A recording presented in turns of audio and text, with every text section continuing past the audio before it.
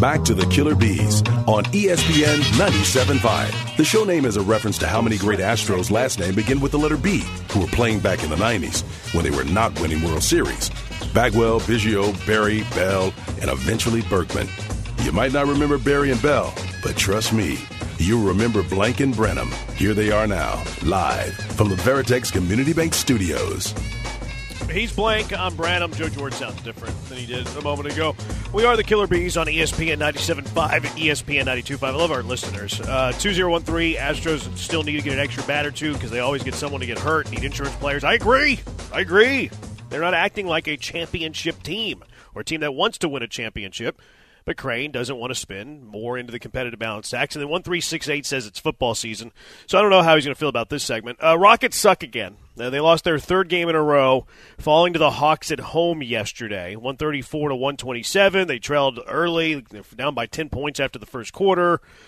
Came all the way back, had a strong third quarter, took the lead, and then had a disastrous fourth quarter. We're brutal in the fourth quarter. Rockets lost 3 straight. They stink again. Why do they stink again, Blinkers? I think there's a couple of different things to look at. I think just from what we saw last night, learn how to stop the high pick and roll and the lob. I mean, the fact that Alpi got benched because at a certain point it got so sickening that to start the fourth quarter, the barrage of lobs that just kept beating them over the top, giving Atlanta easy baskets, was frustrating for any Rockets fan to watch, whether they were there in the building or on your couch ready to throw a remote. Like, this is basketball. It's pretty simple. Just play it a different way, drop down.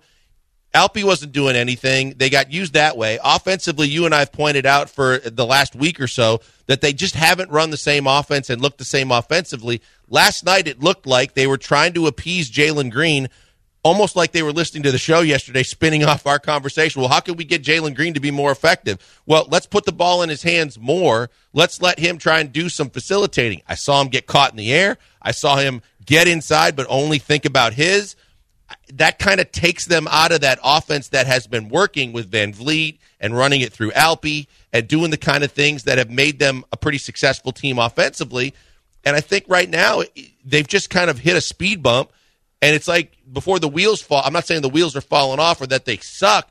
It's just that it's starting to be more noticeable where some of their weaknesses are, and I have no idea why they're looking so different offensively. Yeah, I think everybody points to the Jalen Green thing. Anytime that you can beat up on the Rockets a little bit, you're beating up on Jalen Green, people in general.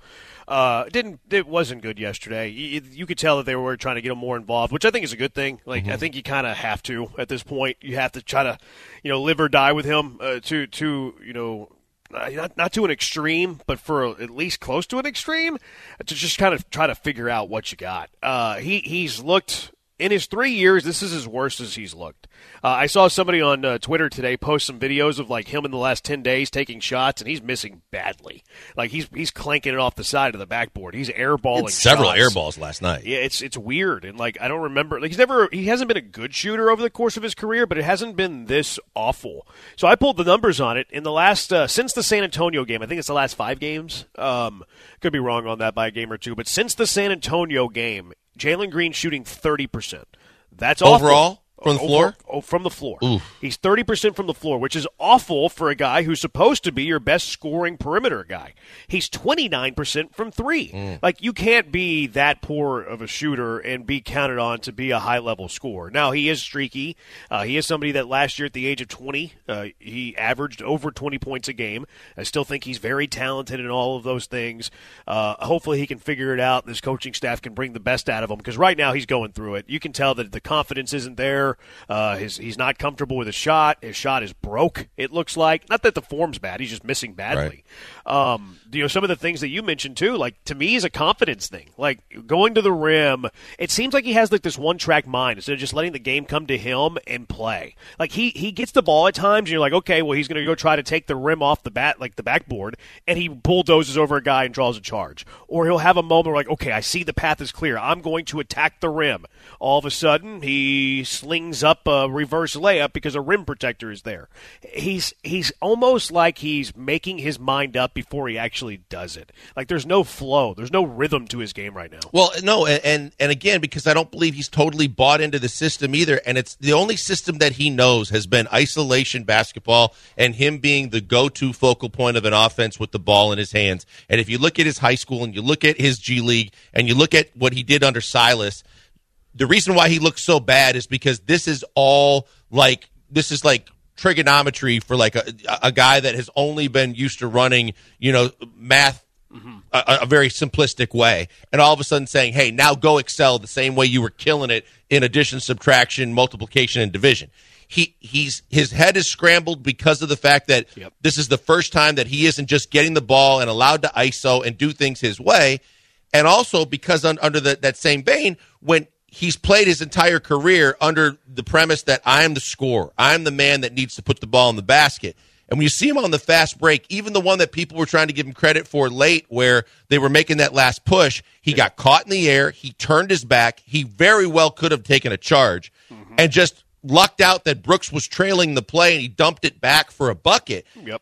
That's a horrible look. That's a bad decision that turned out well, but you don't get extra credit for that. He just looks like he is he is like completely blindsided by what's going on, and he can't fit in right now. Yeah, I agree with you on that play. He was out of control. He was kind of a Hail Mary that, he was just slinging, and there's Dylan Brooks trailing the play, thank goodness.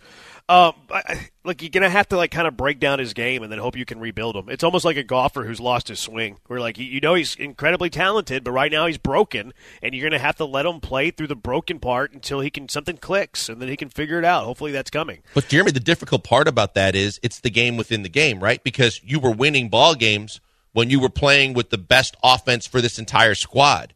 But now, because you want to get him going, because there's a focus on trying to get Jalen to be a bigger part of this whole big picture thing that they're building here, it's like they're taking a step back when they've been playing so well to try and hopefully take two forward later by getting a talented player involved. But how long are you willing to do that? I'm willing to do that the whole year. To me, this is year one of Ime Udoka. This isn't a year that you're chasing a title. No. To me, and for me, it's like, whenever you're going through a rebuild and you're building up an organization, and we've talked about this with the Texans, and we talked about it yesterday with Nick Caserio, we've talked about it in Houston with Jeff Luhnow. Like, right now, the Rockets' goal is trying to maximize their ceiling. When Jeff Luhnow took over the Astros, his goal was to maximize the ceiling of the Astros in X amount of time. Same thing with Caserio. We have to maximize our ceiling in X amount of time. It's the same thing with the Rockets. The Rockets have to, this year is about maximizing their ceiling. And then once you're in in a season where you're actually a contender, that's when you're worried about that kind of stuff. I would argue that the Rockets this year, with year one of Ime, with this roster that's still very, very young, this isn't a championship roster. This is a fringe playoff roster at best. Mm-hmm. I would say that it's by far in the best long-term interest to take two steps back with Jalen Green if it works in the long run. I don't think, and I've never said that this is a championship caliber team. This is a team that when we did projections, I was at the most. Yeah, no one's saying that you said that. Yeah, but when I look at this, I'm saying they were playing a really good brand of offensive basketball. They had a system. They had something that was working in place. Alpi, I don't think it's any surprise, has kind of taken a couple of steps back in the last week, too, where he hasn't looked the same because he was excelling by being more of a facilitator. So when you're playing this game within the game, I'm not willing to do that the whole year because I think you owe it to the rest of the roster to still run an offense and create a structure that gives you your best chance to succeed offensively. You can do this until you can kind of figure out a lot of things about Jalen Green. And you can also do it kind of the way they did it previous to what I've seen recently, which is in the course of a game in the third quarter when he had the big third quarter. If he gets it rolling at any point in the middle of a game, then you can adjust on the fly and say, hey, we're going to roll with this for a while. Let's keep putting it in Jalen's hands. He's hot. He's doing things to right. The shot's falling. But to kind of start the game with it now or to try and intentionally just focus on getting him going, I think at a certain point, you owe it to the rest of the team to run the structure that's successful for everybody. Yeah, I mean, to me, it's a big picture year. It's not a try to optimize the team for one game. Like, to me, it's all about bringing up the ceiling for this team. And for the Rockets to achieve their ceiling, they're going to have Jalen Green be good, even if it means trading Jalen Green. Because if Jalen Green's good and then you trade him, you're getting more of a return. If it's this Jalen Green, you're not getting a return. So I think in the best interest long-term for the Rockets, they have to figure out Jalen Green, even if you trade him someday. And I'm willing to sacrifice a couple of games in year one of Ime Udoka whenever they're an average roster to try to achieve that, to try to achieve getting the most out of Jalen Green, who has the skill of being a very, very good scorer. I mean, 20-year-olds don't average 20 a game very often. You mentioned the Alpi Şengün thing. Yeah, I mean, his defense yesterday was atrocious. Yep. They were sliding those pick and rolls, and he just couldn't adjust. Like, they weren't setting the screens; they were just sliding. And he had trouble stopping it for whatever reason. And Ime took a timeout to try to fix it and left Alpi in the game and couldn't fix it. So that was weird. That was troubling. The Hawks absolutely took advantage of that. Ryan Holland says man parts a lot. Have you noticed that? Yeah. He says man parts on the Dylan Brooks foul. Yeah. And then, look, I guess it's hard to talk about the good things whenever you lose a game. Jabari Smith was fantastic. Yep. And look, I know that you're not going to have the shooting game that Jabari Smith has every single night. I know that he's not going to get to the free throw line 14 times every single night. They don't even draw plays up for Jabari, really. The most that they'll draw up for him is a little pick and pop. Like that's the most that they'll draw up for Jabari Smith. But what I really like, the rebounds, 13 rebounds, awesome. Mm-hmm.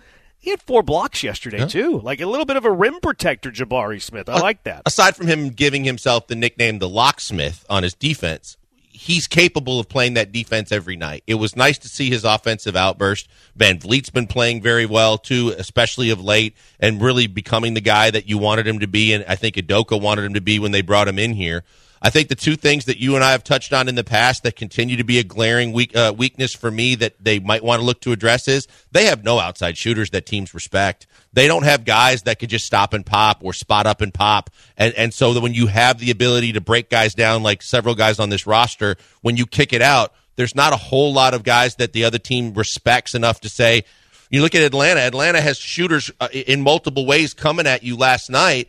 And that you got a barrage of that early just because they just kept making open shots and threes. And I don't think that the Rockets have enough good shooters on that squad. And the other thing is, other than Jabari, they need a rim protector. Because when you take Alpi out of the game, it's one thing, but then you get compromised because do you have a longer, stronger guy that come in that understands it more, that can break up the alley-oops and get down low and protect the rim? Jock Landale ain't it, and they Jabari need could be someone. it, though. I think Jabari could be it. Like, Jabari's not going to be a great defensive 5, but he can defend that. He can defend that high pick and roll, and he did once they benched Alpi. You know, like he's probably not your answer forever, but I think he can be your answer in those moments. But and overall, he was yesterday. Depth-wise, it showed me again that you got a guy because he's spending a lot of energy on the offensive end too. But Jabari's capable in small doses of doing that. I don't think physically. I think it's tougher for him physically to do that all game. But you went out and spent free agent money on a guy that's giving you absolutely nothing, and you could use an extra big-bodied guy that could go between the 4 and the 5. I think Jabari's a 4, not a 5. Right. Like, he could be a small ball 5 on occasion. It's not full-time. And you're right. I mean, Lando doesn't seem to be a great signing, but it wasn't cheap. Like, I mean, or it was cheap. It was you cheap, got him on a 1-year deal. It was really a 4-year deal, but the final 3 are non-guaranteed, so whatever. Jabari, we talked about the uniqueness of his game. I pulled some numbers on this. Jabari's averaging 8.8 rebounds a game. He's shooting 37% from 3. There's only 3 players in the league that shoot the 3 at a higher clip than Jabari and average more rebounds. Scotty Barnes, Valanciunas, and Sabonis. Shows you the uniqueness of Jabari's game. Look, I think right now I'm more encouraged about the continued upside of Jabari than I am Jalen, because Jabari's bought in. Jabari accepts when he gets sat down. Jabari's not forcing the action as much when he doesn't touch the ball or get his points. But Jabari brings a skill set to the table that whether he's a superstar ever or not, because he's playing in the system the right way, he's a guy that fits. Yeah, he's a good fit for this team. I love Jabari's game. Now, I don't think Jabari's a top 2 player, though. And Jabari doesn't have the scoring prowess of Jalen, even though Jalen's struggling. And that's what I'm talking about. Like, for this team to reach its ceiling, I think that they have to figure out Jalen Green, because you're going to end up if he doesn't meet his ceiling, then you're seriously lacking a perimeter scorer, and you're not going to be able to get on the trade market what you need. I think for this team to be like a championship core, Jalen Green's going to have to be a really good perimeter scorer. He's going to have to be, or you're not going to have a championship core. I think it's that simple. Yeah, no, look, and I wasn't on the – I don't know that they have a championship core now, no matter what they do going forward.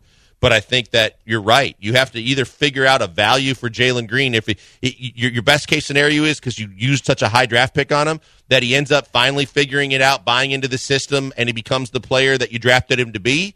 But you also have to figure out if he's not, can he do enough and can you get him right enough so that other teams find a good value in him so that at least you get something for him that helps you to continue to get better, even if it has to be without him. 713-780-ESPN, HRP listener line, 713-780-3776. There's some advanced numbers that grade play callers in the NFL, and I don't know how they do it. But where does Bobby Slowick rank? Where do you think he ranks amongst offensive play callers in the NFL? 1 through 32, 1 being the best, 32 being the worst. It's the Killer Bees on ESPN 97.5 and ESPN 92.5. Hey, before we go to the break, I know time is running out on the big holiday, but there's still time for you to be a hero in your household if you go to pajamagram.com, because if you go to pajamagram.com and you're looking for something for your significant other, you know that the malls are going to be an absolute mess.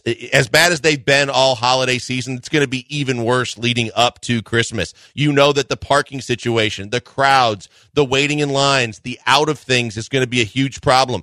All I'm suggesting to do is, if you are still looking for that perfect gift for your significant other, go to pajamagram.com and check out all the different options and things that could make you a hero in your household. Start with those naturally nude pajamas. They are always a fan favorite. We talk about them, and I talk about them every year on this station, and they normally sell out. They're not sold out yet. But if you get to pajamagram.com and get the naturally nude pajamas, they are soft, supple. They are so comfortable for her to wear. She's going to love them and love you for getting them for her. And on right now, if you get those pajamas, they're going to throw in a naturally nude nightgown, a $75 value on top of it for free. 2 for the price of 1, so you actually feel really good about the purchase. And she's going to love both, so you're going to be a hero with her, not just for the holidays, but all year long. She's going to wear them for you. You're going to love the way she looks, and you know it's a gift that keeps on giving. But go to pajamagram.com right now because they normally sell out. They'll even wrap them for you, and hopefully they can still get them for you for the holidays. Just make sure that you verify that because they are going like hotcakes, but they're going to take care of you every step of the way. Pajamagram.com, naturally nude pajamas. They'll throw in the nightgown, and you'll be a hero in your household this holiday season.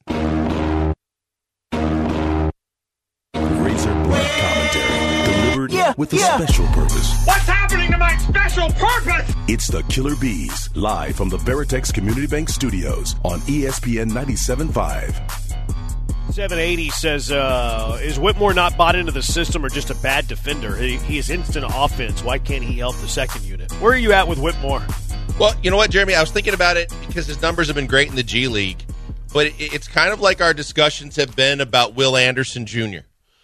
Everybody adjusts differently to getting moved up to the next level. This is a young kid, and I think right away we talk about Jalen Green. I think, in my opinion, this was a kid that had a ton of success, always having the ball in his hands, and he believed that this was just another new name for a new league that he's playing in, but it was going to be the same way he was going to play, and he was going to have the same results.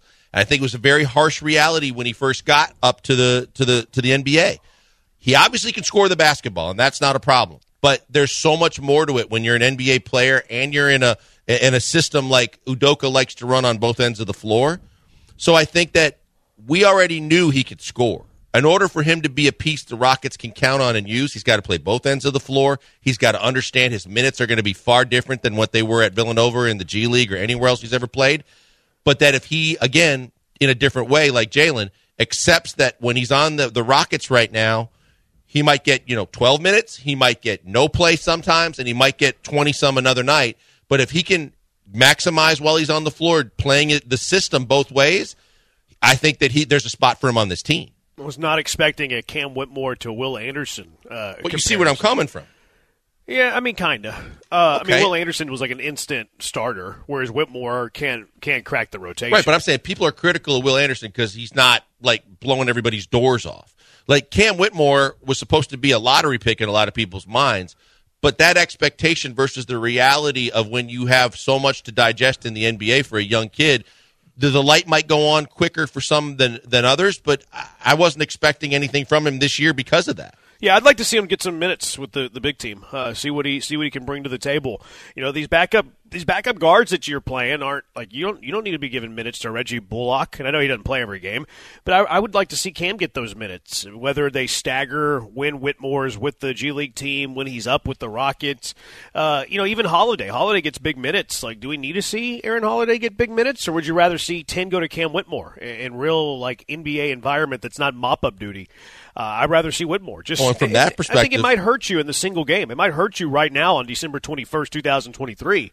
But it lets you know a little bit more of what you have with Cam Whitmore, and I think it helps his development. Well, with that perspective, you also want to throw Amen Thompson into that too. I would like to see Amen Thompson get back to being, or get every opportunity to be the backup point guard. I think he would. I think he would if he didn't get hurt and sick, though. I hope that's the case, but I also think that there is a way of thinking that you got Holiday thinking that you might be able to flip him. So in order to flip him and have a little value, he's got to play. I think that even Reggie Bullock and guys like that, those are veterans that I don't think fit this team. I was a little perplexed when they brought Bullock in, but I think that there are veteran teams that might be interested in him. But that remains to be seen. At a certain point, I'd like to see more run for both guys. I think you're right. I'd like to see Cam get some run right now because they're having a tough time shooting and scoring the basketball, and that's one thing that looks like he does very well, even from three-point range, to where you'd like to see if getting that kind of run in the G League has got him to where when he comes in, he can be more effective and understand his role. That'd be great. 713-780-ESPN. So there's some advanced numbers. I don't know how they calculate this, but it says interesting look at offensive play caller rankings from some analytics. They use personnel and market efficiency with team constraints. It's all way over my head. I don't understand it. But whenever you look at the rankings, it makes sense. Like Kyle Shanahan's first. Okay, I would say that Kyle Shanahan's the best play caller in the NFL. Andy Reid second. Okay, that seems fine to me. Mike McDaniel's third. Okay, that makes a lot of sense. So I'm kind of buying what they're cooking here. They list Arthur Smith as the worst play caller in the NFL. Okay, I can buy that. They list Bill O'Brien as the second worst play caller in the NFL. Again, I'm buying that. So it seems what they're doing is pretty accurate. How accurate? That's up for you to determine. But it seems pretty accurate. Bobby Slowick, who I think has been good, Texans offense top 10. They've gotten a lot better than they were a year ago, obviously. Where would you stack up Bobby Slowick relative to the rest of the NFL offensive play callers, 1 through 32? I think I would put him in the 15-16 range. I think that he's had some stinker games where, you look at it and say, did he adjust? Was his game plan the right game plan for some of the games that they might have laid an egg? Yes, but you can see he's more creative offensively, that, when he had all of his weapons, he looked like he really could draw up a really good game plan week in, week out. I think it's only going to get better, but I could see him in the 16 range. Yeah, I would have had him probably in the top 12. Like, if you would have told me before I looked at this, where do you think Slowick is relative to the rest of the NFL, I would have put him in the top 12. I think he's been good. I agree with your notion that he's had some stinkers. I don't love that he uses C.J. Stroud on quarterback sneaks. I hate that he used Tank Dell in the box to block. But I would have had him in the top 12. This has him as the 21st ranked offensive coordinator. That's below average. Yeah. That's the bottom half of the NFL. I know that we have some vocal minorities that text us that minority that they don't like Slowick, because the majority of people do like Slowick unless your name is Joe George. A lot of people would say this, that they see this as well. And I was caught off guard with where he ranks. I thought he would be top half minimum. I would have had him in my top 12. The fact that he's 21st is interesting to me, and it kind of makes me second guess the whole, if he leaves to be an NFL head coach, how much of a hurt it really is for the Texans. Well, I think that, and I don't know all the matrix that they used and all the different ways that they analyze this, but you look at it and say, is it points driven? Is it when they kind of get into the effectiveness? Because we know that those stinkers weren't great, but we also know that when he's good, he's really good, and a lot of it also depends on when you have the weapons at your disposal and everybody's healthy. But I'm curious in a couple of points, because when you said who was that rock bottom, I would put Carolina in the bottom 2 or 3. I was curious where McVay would be, because McVay is always a great play caller, but it depends on who he's got to use to Well, apparently this factors in your personnel. So it factors in the personnel, so it kind of ranks them accordingly. Sean McVay is 7th. So yeah, and I would have him in the top 10 because I still think he's one of the most innovative play callers in this league. So at least that gives me more credence to it. Carolina, I thought, has been awful all year. They're 6th to worst. I mean, but their personnel also isn't great. You know, like they don't. Who's their best receiver?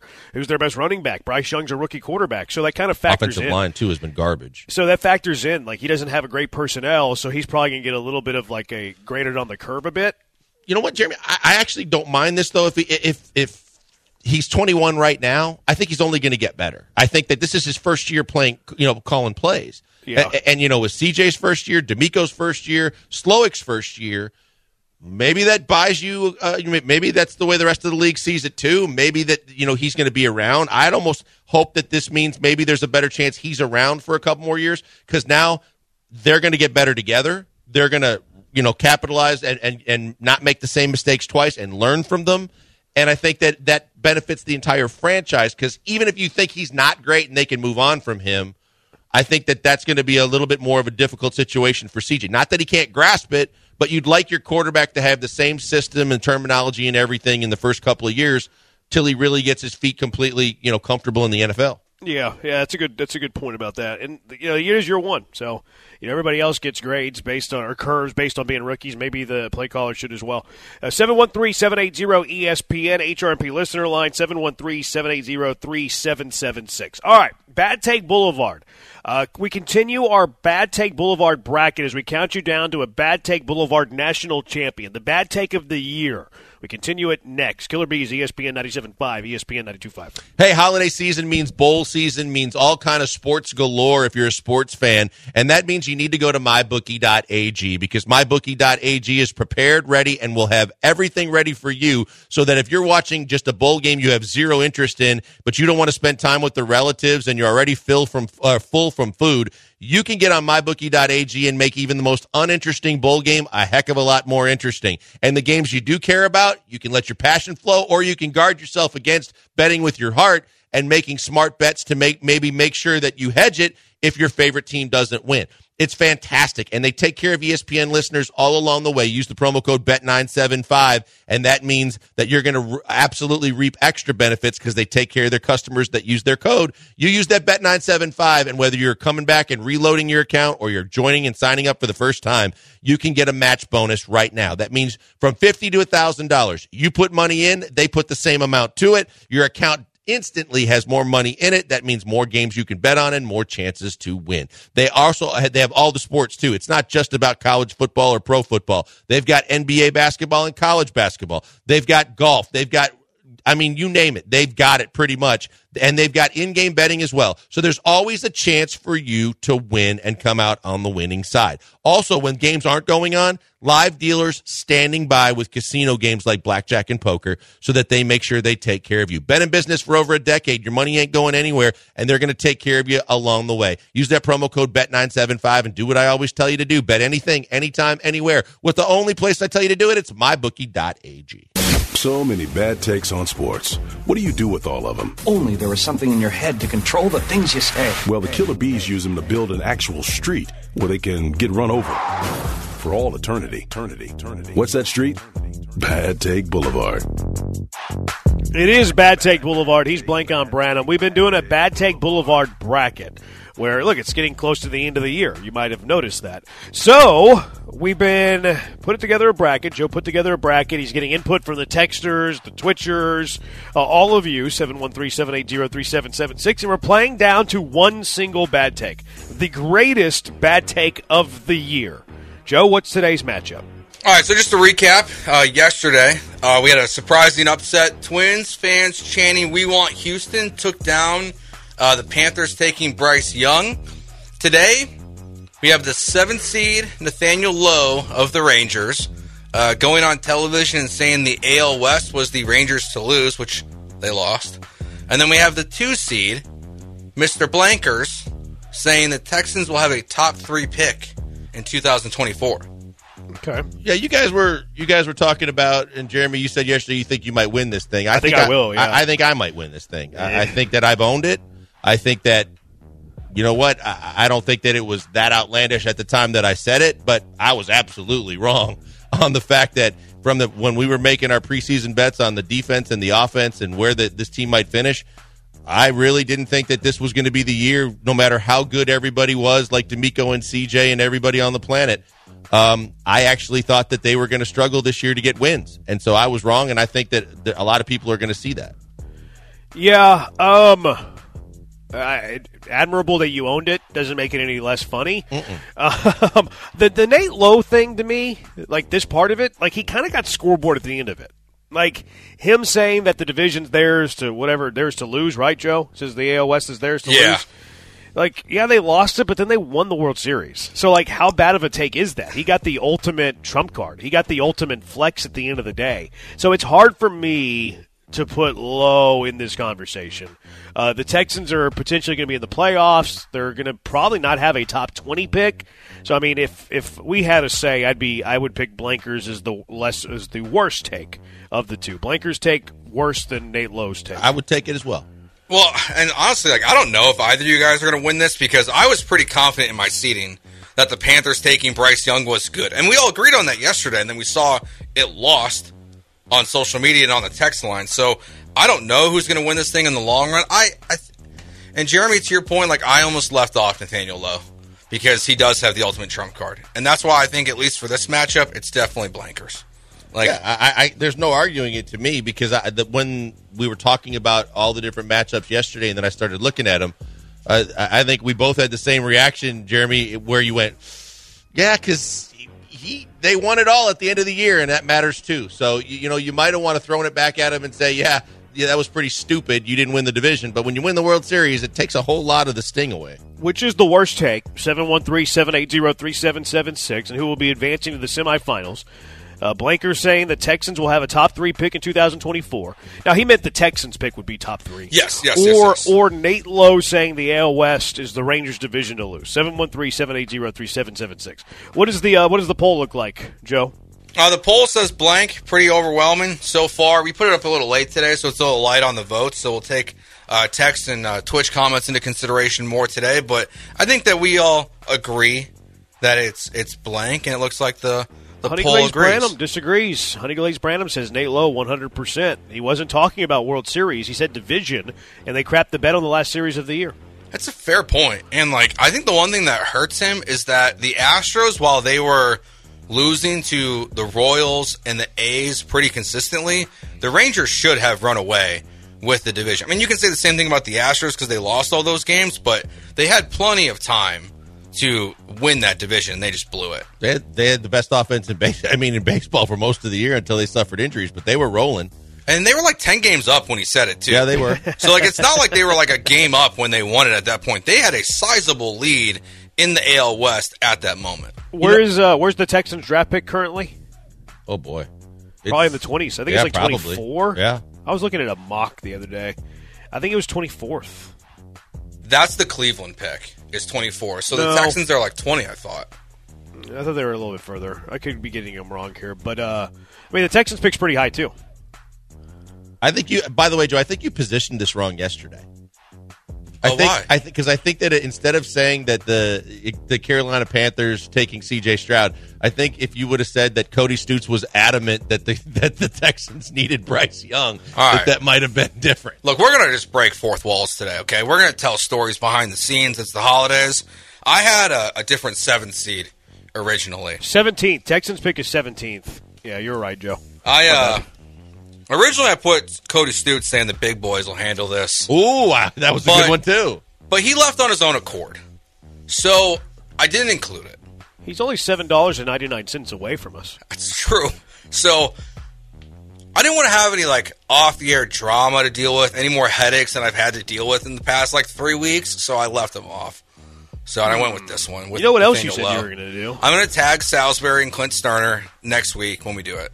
I think it's next week. Is that what you were referring to, Jeremy? Just now? Yeah, okay. It was. 8240 says blank. 8807 says it was theirs to lose and they lost it. So I guess he was right. That's true. He was correct. So maybe it wasn't a bad take. He was right. It was their division to lose and they did lose it. It wasn't the Astros division to lose. They didn't have the lead.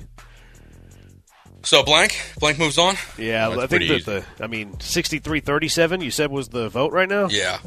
Yeah. Congratulations, Blankers. You won something. Appreciate it, yeah. All right, 713-780-ESPN. Which of these NFL teams will have new quarterbacks in 2024? 713-780-3776. It's the Killer Bees on ESPN 97.5 and ESPN 92.5. Mike Holly, go Cougs, U of H class of 1990, has been protecting the interest of businesses for nearly 25 years. HR&P provides comprehensive human capital management services, including HR compliance, benefits administration, and payroll. HR&P will work with you to customize a plan for whatever your business needs. There's nothing cookie-cutter about HR&P. If you and your business needs just a little bit of help, we'll ask HR&P. If you need a lot of help, we'll ask HR&P. Anything in between, HR&P will create a plan, customize a plan, work with you to create this plan for whatever you and your business need, so that way you can get back to the important things for you, whether it's growing your business, other aspects of your business that you want to spend your time and energy on. Their customer service, second to none. You'll never talk to a stranger on the other side of the line. You'll be calling someone that is always familiar with your company. They're familiar with you. I can speak to that customer service. We use HR&P here at Gal. Anytime I have a question, usually an email from me, I always get a quick response, and it's always very easy to understand. Let HR&P take on the demands of human resources and eliminate those HR burdens so you can get back to growing your business. Give them a call at 281-880-6525 and let HR&P customize a plan for you. 281-880-6525 or check them out at hrp.net. That's hrp.net.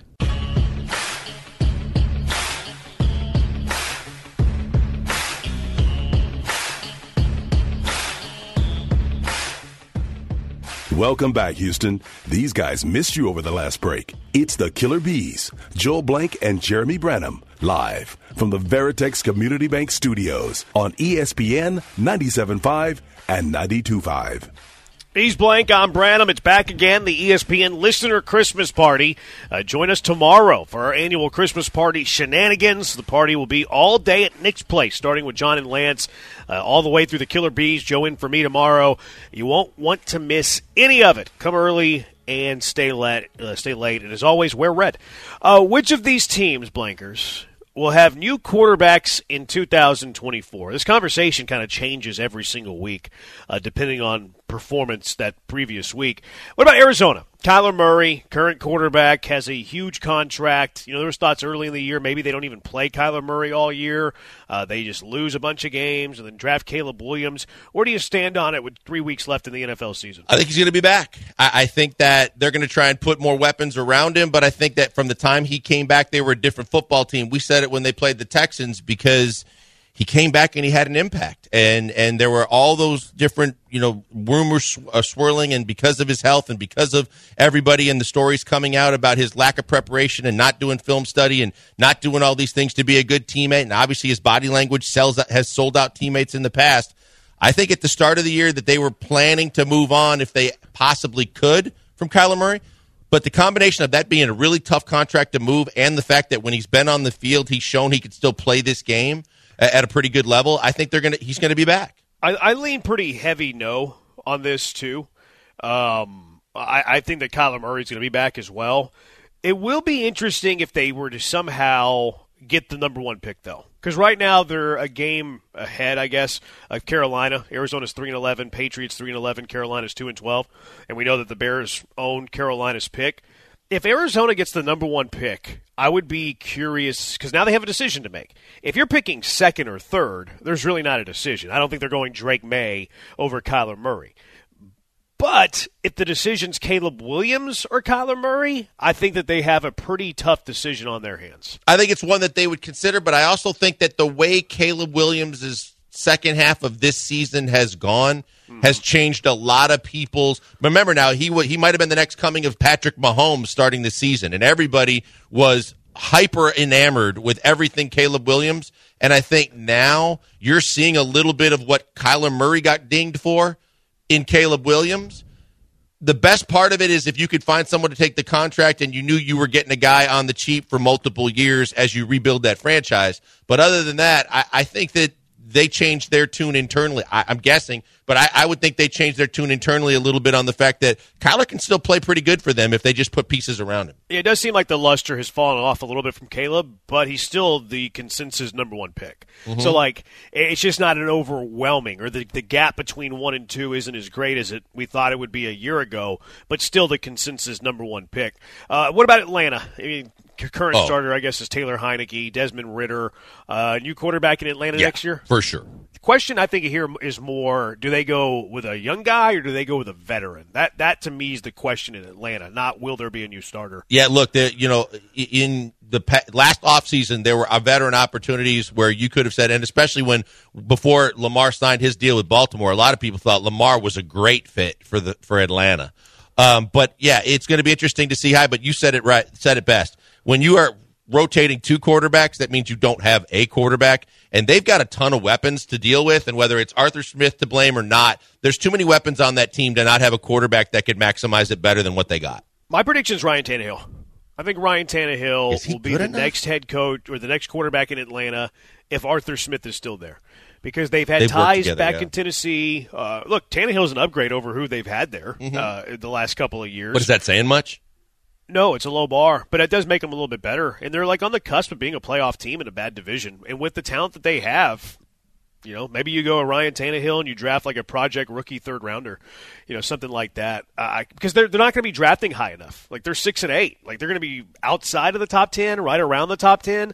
So now you're looking at either you make a trade up for one of the dudes, or you trade up for the Heisman, or you draft the Heisman. If the Heisman falls to you, or later on, if you're going to take a flyer like Bo Nix or Penix, or if Sanders comes out, and I doubt he will with the money he's making at Colorado. But yeah, you're right. You're going to take a project if you're going to take him lower than probably 12.